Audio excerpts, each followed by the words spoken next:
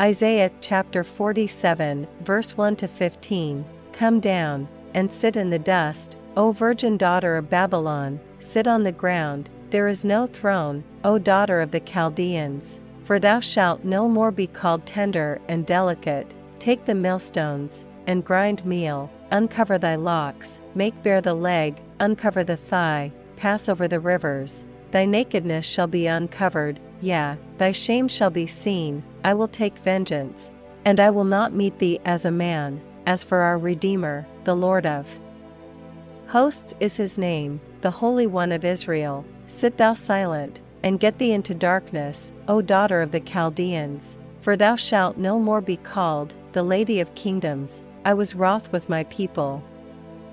I have polluted mine inheritance, and given them into thine hand. Thou didst shew them no mercy. Upon the ancient hast thou very heavily laid thy yoke, and thou saidst, I shall be a lady forever, so that thou didst not lay these things to thy heart, neither didst remember the latter end of it.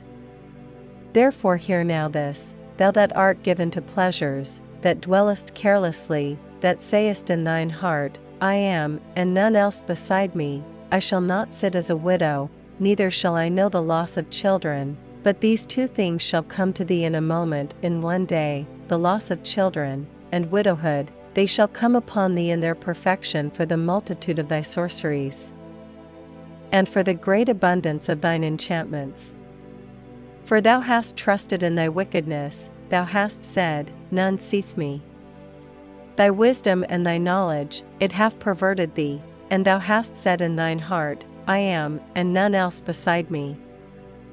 Therefore shall evil come upon thee, thou shalt not know from whence it riseth, and mischief shall fall upon thee, thou shalt not be able to put it off, and desolation shall come upon thee suddenly, which thou shalt not know. Stand now with thine enchantments, and with the multitude of thy sorceries, wherein thou hast labored from thy youth, if so be thou shalt be able to profit, if so be thou mayest prevail. Thou art wearied in the multitude of thy counsels. Let now the astrologers, the stargazers, the monthly prognosticators, stand up, and save thee from these things that shall come upon thee. Behold, they shall be as stubble, the fire shall burn them, they shall not deliver themselves from the power of the flame, there shall not be a coal to warm at, nor fire to sit before it. Thus shall they be unto thee with whom thou hast labored, even thy merchants, from thy youth. They shall wander every one to his quarter, none shall save thee.